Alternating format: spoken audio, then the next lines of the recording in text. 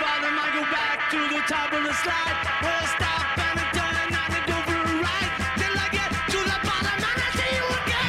And now, everyone's favorite autodidactic iconoclast, Drew Marshall. Coming down fast, but I'm miles above you. Tell me, come on, tell me the answer. Well, you may be a lover, but you ain't no dancer. Now, Helter, Skelter. Helter, Skelter. I am 100% sure that Mr. Bugliosi has never been introduced with that song. No, I think we're I very checked. ingenious in coming up with that brilliant introduction. Vincent Bugliosi received his law degree in 1964. In his career at the LA County District Attorney's Office, he successfully prosecuted 105 out of 106 felony jury trials, including 21 murder convictions without a single loss. His most famous trial, the Charles Manson case, became the basis of his classic Helter, Skelter, the biggest-selling true crime book in publishing history. And two of Bugliosi's other books, And the Sea Will Tell and Outrage, also reached number one on the New York Times hardcover bestseller list. So no other American true crime writer has ever had more than one book that achieved this ranking. Here's another little tidbit for you. Reclaiming History, the assassination of President John F. Kennedy was a New York Times bestseller and has been heralded as epic and a book for the ages. Mr. Bugliosi also wrote Divinity of Doubt, The God Question. We'll really want to talk to him about that, but not today. Today we'll only have time to talk about Manson and JFK. It is actually an honor, and I very rarely say that because very few people are an honor to chat with. Mr. Bugliosi is on the line with us from California. Sir, how are you today? Okay, Drew, thank you for all those flattering things you said about me. Out of my 973 questions I have for you in the next 20 minutes, Yeah. I want to start off with this one. How did you lose that one case? Oh, well, it was a burglary case years ago, and I don't know. Either the guy was innocent or I failed to meet my burden of proving guilt beyond a reasonable doubt. You know, I mean, things like that happen. My record, people, they always say, my God, how did you do that? And I point out, well, you know, these people were all guilty. It wasn't like I was convicting innocent people. Yeah. And the conviction rate should be high if the DA does his job and the police do their job, but frequently they don't. And that's why the conviction rate in felony jury trials normally around the country, at least here in the U.S., is around 80%, but it should be in the high 90s. When was the last time you actually spoke with Charles Manson?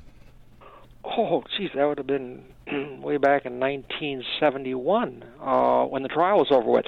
The murders were in 69. The trial was in 1970 and 71.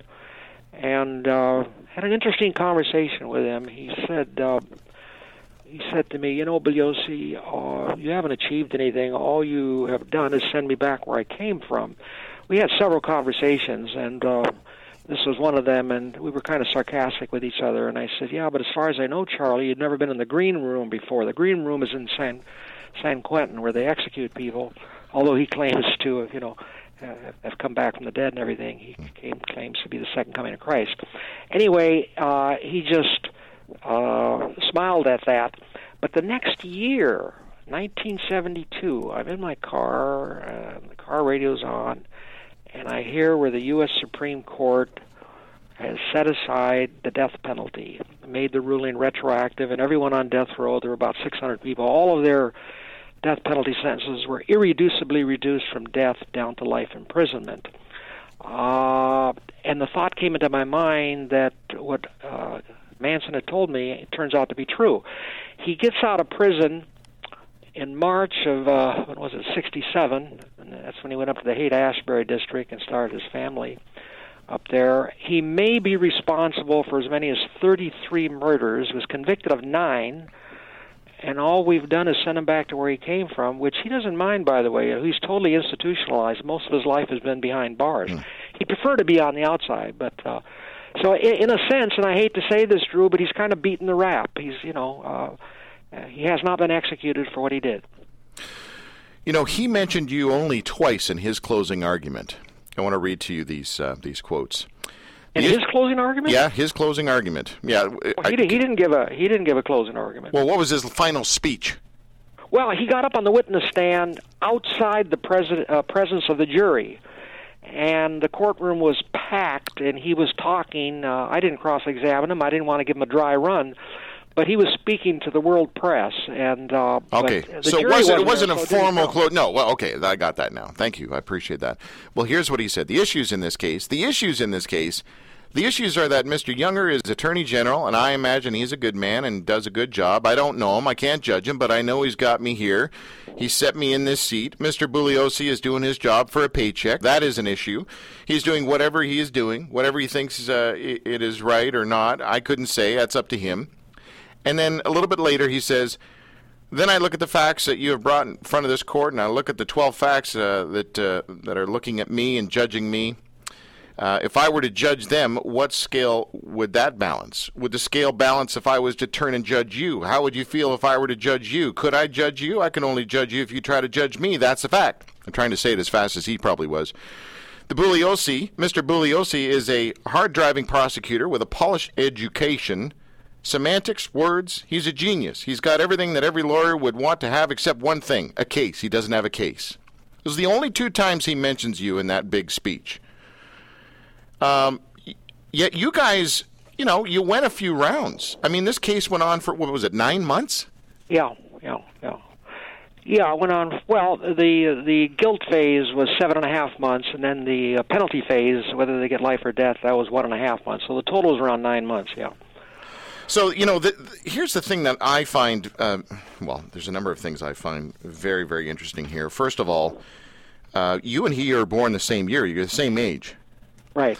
And, I mean, was it simply the roll of the dice that separated how you two turned out? I mean, he has an IQ of 121. Yeah. And exceptional verbal skills, some would say.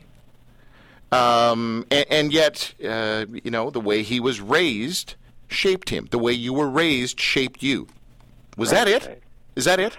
Oh, I don't think environment is the only thing. I mean, some people are just born bad. I'm not saying that I was born good, but I mean, certainly some people are just bad. And Manson is just, a bad, evil human being. It certainly didn't help him, his environment. But there's many people with the same background as Charles Manson, and they don't end up mass murderers. They end up engineers or doctors or lawyers. So I don't know how that all plays out. I'm not an authority on stuff like that. But you can't just trace it all back to the environment, You would join the LAPD in the field at the crime scenes. That was rare, was it not, for an attorney to kind of get out there like that back in the day?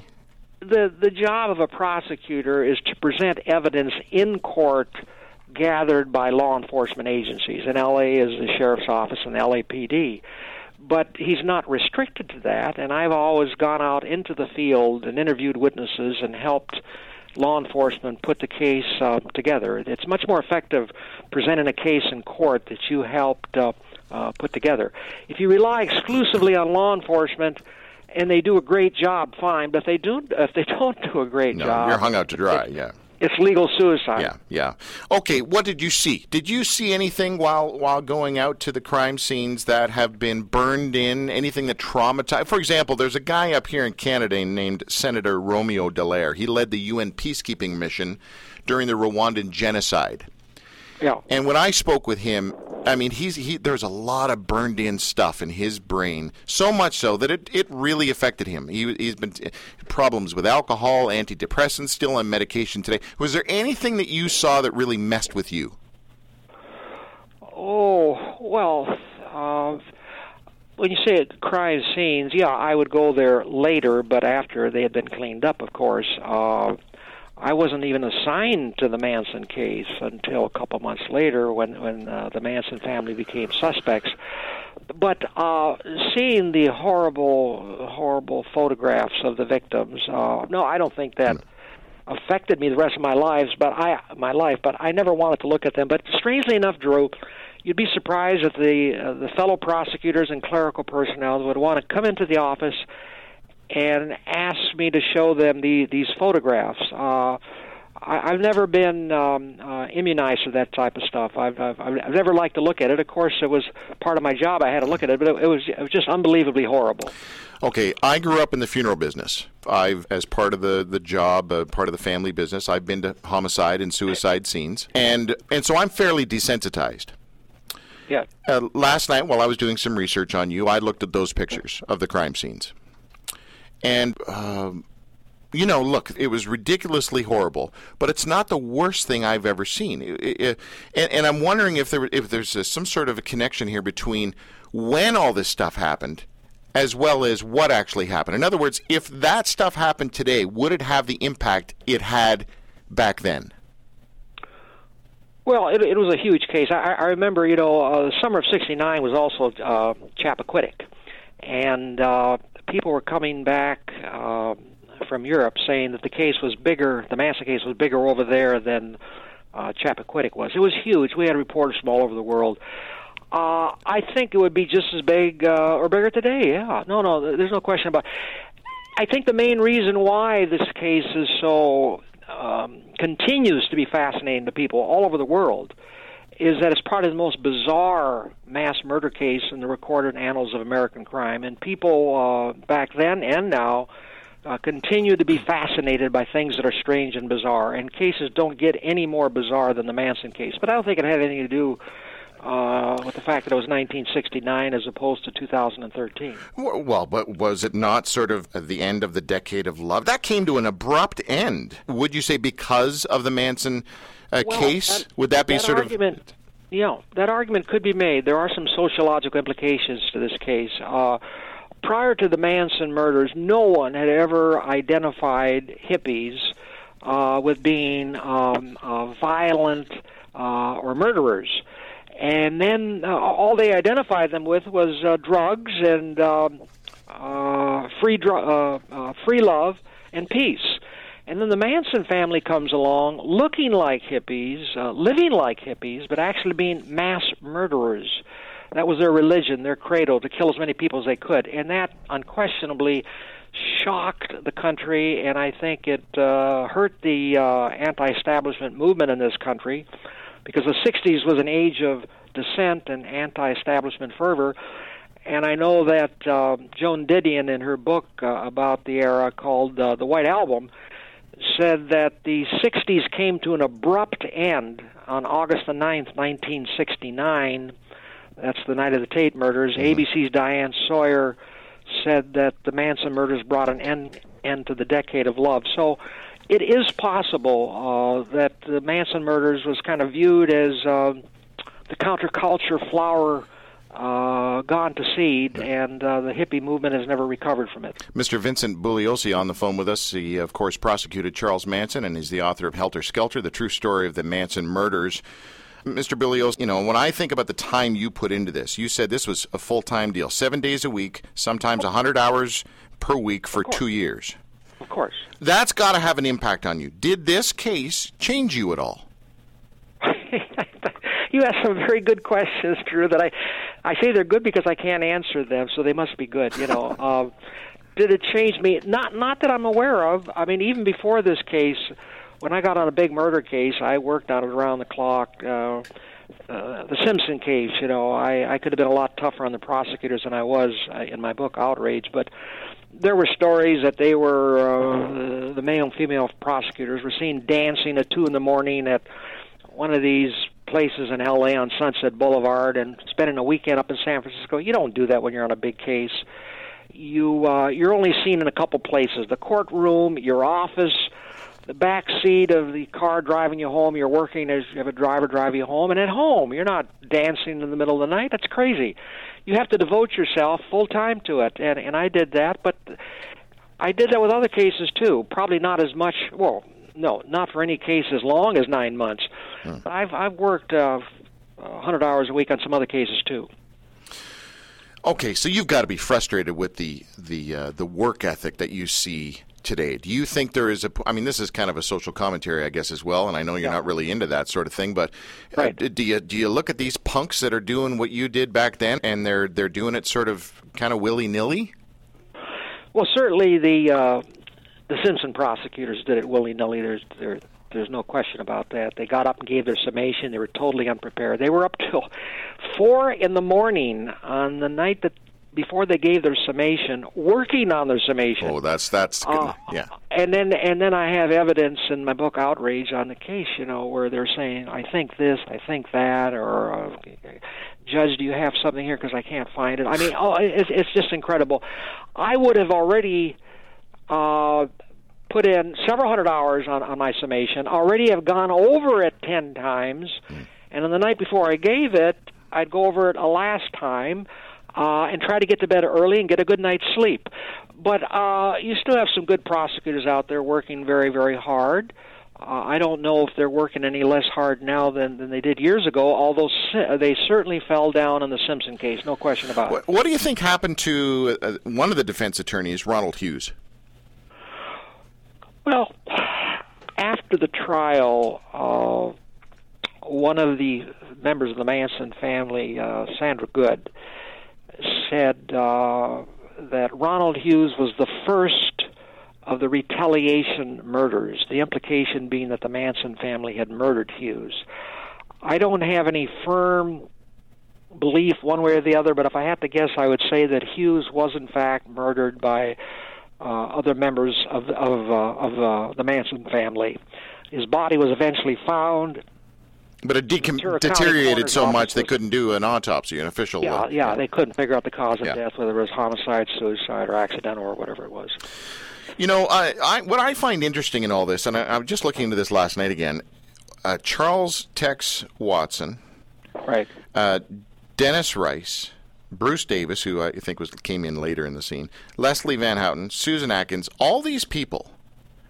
And there's I think there are a couple of others, but I'm not 100% sure. They're all born-again Christians with ministries now. Does that make your head turn to one side?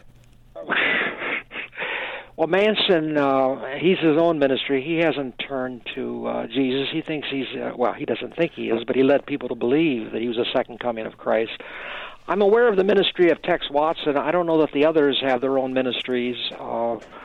I don't stay that close to them at all. No one sends me information on them. I just read about them in the paper like anyone else. But I know Watson definitely has had his ministry. He's also had 3 children since he's been in custody. But, they've all turned to Jesus, whether they're sincere or whether they're just doing it because they think they may get an earlier parole. I don't know. But Manson hasn't changed a bit. Seeing what you've seen, you talk to a lot of cops and they're the same way. The pessimism that's there, the cynicism that's there, especially when people get God in prison, they find Jesus or whatever it is. Do you really think? It's an unfair question. I'm asking you to speculate on the legitimacy of their spiritual, thing. Well, I can't do. You can't do that. I can't do that. I can tell you this: that if they are sincere, I envy them because I'm an agnostic, a confirmed agnostic. It's amazing the people that don't know what an agnostic is. You ask them and they say, "Well, is that something like an atheist?" I said, "Well, it is in the sense that." An agnostic does not believe in God, but he doesn't disbelieve in God either. He doesn't know, but they don't know that. They don't even know what a theist is. A theist, as you know, is someone who believes in God. They know what an atheist is, by the way, that he doesn't believe in God. But I'm an agnostic, and I wrote the book Divinity of Doubt on agnosticism. I like to tell people that I have someone kind of bright on my side. At least most people think he's kind of bright. His name is Einstein, and he was an agnostic. Now and then he'd say things that would imply that maybe he believed in God, like God does not play dice with the universe, which implies the presupposes the existence of God. But the only time I ever saw him where he specifically addressed himself to that issue, he wrote a letter, and it's in the Princeton archives, wrote a letter to a friend in New York City. He says, on the issue of religion, you can call me an agnostic, he said. Well, we have got to get you back on our show to talk about this other book of yours, Divinity of Doubt, The God Question, and we will certainly do that. But just before we say goodbye to you here, we talked a lot about Charles Manson and Helter Skelter, but this book on JFK, how many pages did this book have again? Well, it got out of hand. It ended up 1,650 pages. It's called Reclaiming History: The Assassination of President John F. Kennedy. And then the The CD at the end is another 958 pages, the equivalent of about 13 volumes of 400-page books. Here's a review. The reviews all over are at a minimum that it's the definitive book. But here's a UK review from what is it? The Telegraph in London. Oh yeah. Reclaiming history is the final word on the Kennedy assassination. It sets out to recapture the assassination from the conspiracy theorists and succeeds so triumphantly that only the most demented reader could doubt its conclusions. You know, you were talking about Helter, Skelter before. It was the biggest selling true crime book ever. In Cold Blood is number 2. But when I ever promoted that book, I just talked about what was in it. And like Outrage on the Simpson case, I never boasted about it. But I find it difficult not to boast about reclaiming history because it's just an unbelievable book, and the sense is not just that it's the definitive book, but it's the final word. L.A. Times said that. A member of the Warren Commission staff said that. It's the final word. Okay, now I've got to bring in my engineer in this conversation because he kind of likes this conspiracy stuff out there, right? And people do. It's much more interesting. It's much more interesting, but the Warren Commission agreed with pretty much what you had said, and you agree with the Warren Commission. Right. Now, people are going to say, well, you guys were in bed with each other. You guys were in cahoots with each other, and you guys were... Yeah, of course. Yeah. So, Tim, I mean, you're talking to the man here. And are you really going to sit here and say, there's no way Oswald did this by himself? Well, here we go. You've won 105 out of 106. I guess it's going to be 106 out of 107. I just, you know what? There's just something about all the different conspiracy things, all the different questions. I just don't think it can ever be definitive. And Mike, you're a lot smarter than I am. And my guess is you're a lot more connected to all the information than I would be. That would be agreed. As a casual guy. Yeah. But, things like, he was shooting with a gun known as the Widowmaker, not because it was so good, but because it was so useless, it would make widows out of the people shooting it. And yeah, but it did turn out to be the murder weapon, though. Yeah, and the video photographer who was facing the grassy knoll, his film somehow disappeared. Right? Isn't that one of the theories? No. Where did you get that story? Some photographer disappeared? No, his film disappeared. It was a Zapruder's film. There's no film of anyone on the grassy knoll there.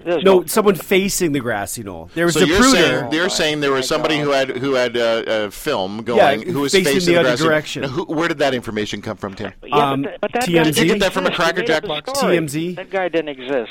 Okay. Do you have a couple more moments so I could summarize why there's no conspiracy here? Sure, go ahead. All right, I'm waiting. Okay, well, it'll take a couple minutes. In the book, obviously, it's 1,650 pages. Yeah, can you summarize 1,650 pages Reduce it down to the 900. Let me just mention a couple things here. The Warren Commission and the House Select Committee. Warren Commission for an entire year, House Select Committee for 3 years. They employed 400 and 250 people, respectively, to work on this thing. They both concluded that there was no credible evidence that said that the CIA or mob or any other group was involved in the assassination. Just unsupported allegations, wild allegations, speculation. Okay, you can't ignore that. When you find no evidence of something, that's very powerful circumstantial evidence that evidence does not exist. Let's go on to the second point. They found no evidence that Oswald was ever associated with any of the groups that were believed to be behind the assassination. The FBI checked every breath this guy ever breathed from the moment he returned back from the Soviet Union on, when was it, June 13th, 1962, up to the date of the assassination. Found no connection he ever had in any way, in person, by telephone, letter, carrier pigeon, or any other way that he ever had with any of these groups. Third point, I'm going to try to wrap this up quickly. Let's assume that one of these groups wanted to kill the president. I find that assumption very, very far out and far-fetched. But let's make that assumption. Oswald would have been one of the last people on the face of this earth whom they would have chosen to do their bidding for him. Not a great shot. He was a sharpshooter, but not an expert shot. Had a $12 mail-order rifle. Unbelievably unreliable. Here's a guy. Here's a guy that defects to the Soviet Union pre-Gorbachev. I mean, even today, who in the heck defects to Russia? He gets over there, wants to become a Soviet citizen. They turn him down. What does he do? He slashes his wrist, tries to commit suicide.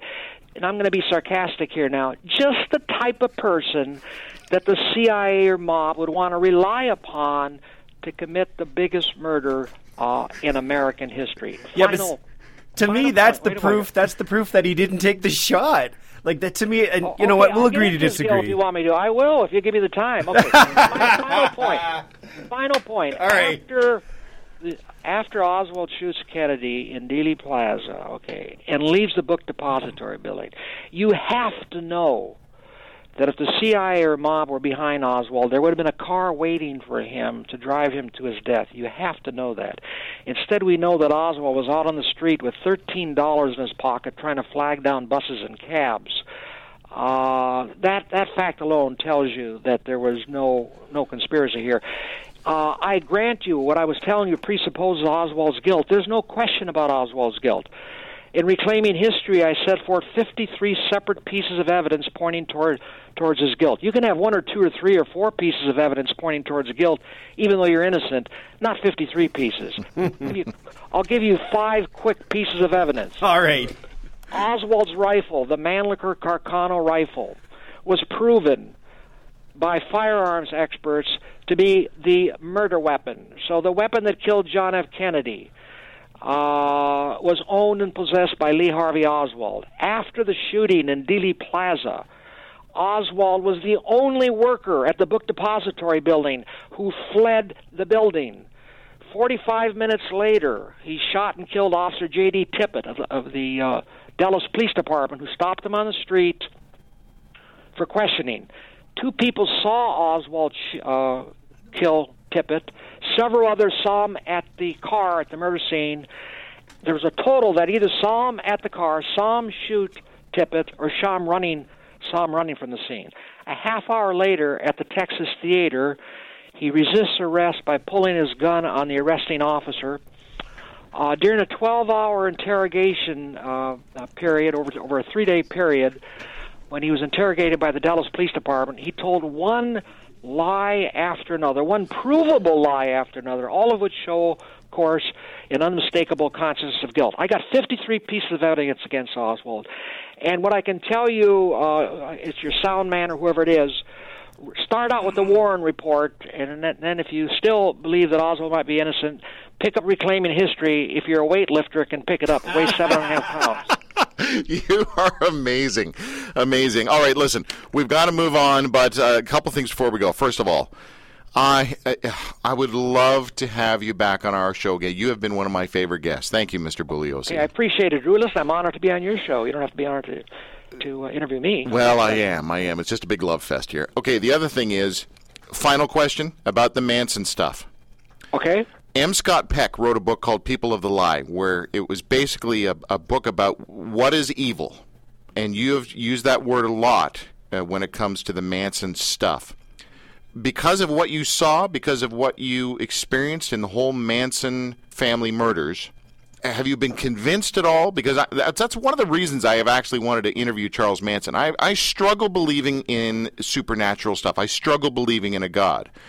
But if I experienced or encountered supernatural evil, that would then ipso facto mean that there is such a thing as supernatural good. There'd be supernatural, period. So it would help my faith. What's that? Isn't that a non sequitur? Just because there's supernatural evil, that there has to be supernatural good too? Well, there's a whole lot to unpack there, but yeah, okay. in my world, it would mean. I'm sorry to interrupt you. No, that's all right. So would you say, just a real quick response, would you say that there is such a thing as supernatural evil? Well, I'm an agnostic, so I don't believe in the supernatural, but I do believe that there's such a thing as evil, of course. But are you saying the evil comes simply out of the human heart or because of mental illness? I don't know. The genesis could be from all types of sources, but I mean, I can't define the word evil any better than Webster's Dictionary can. Right. But when you have an 8.5 pregnant woman, Sharon Tate, saying, "Please let me live so I can have my baby," And Susan Atkins told me that she told Sharon, "Look, bitch, I don't have any mercy on you. You're going to die." And then stabbed her how many times? Well, she had 16 stab wounds. Now, if that's not evil, what adjective would you use? Yeah. Yeah. Okay. Okay. Listen, we should just do a show together, you and I. You know, that could. Well, you're great. You ask tough questions, Drew. Tough questions. Mr. Bugliosi, thank you. Thank you very, very much. Thank you, Drew. Thank you for having me on the show. I really appreciate it. Thank you. Take care. Bye-bye. Mr. Bugliosi, Vincent Bugliosi, prosecuted Charles Manson, is the author of Helter, Skelter, the true story of the Manson murders. Something I, for some reason, have been fascinated with ever since I stole the book from my sister's room. We'll be right back. Hey folks, I want to tell you about the Drew Marshall Show 1250 special. You ready for this? For $12.50, that's right, only $12.50, we'll mention your organization's name, website, and a brief description. Did you catch that? During each show, we'll read out your organization's name, website, and a brief description for only $12.50. Now, obviously, there's no point in doing that only once during a 4-hour show, so we'll read your advertisement 4 times per show for an entire month, and each time we do it, it'll only cost you $12.50. It's kind of like putting an advertisement up on every church bulletin in the GTA, except you don't have to get permission from that grumpy old lady at the front desk. Now look, because there are limited spots available for our $12.50 special, why don't you call us right now, toll-free on 877-JOY-1250. Now sure, we're right in the middle of things here in the show, but if you call us right now, toll-free on 877-JOY-1250, we'll take your name and number and call you back on Monday to sign up for the Drew Marshall Show 1250 special. This is nuts. Are you sure we want to do this? How am I supposed to make any money?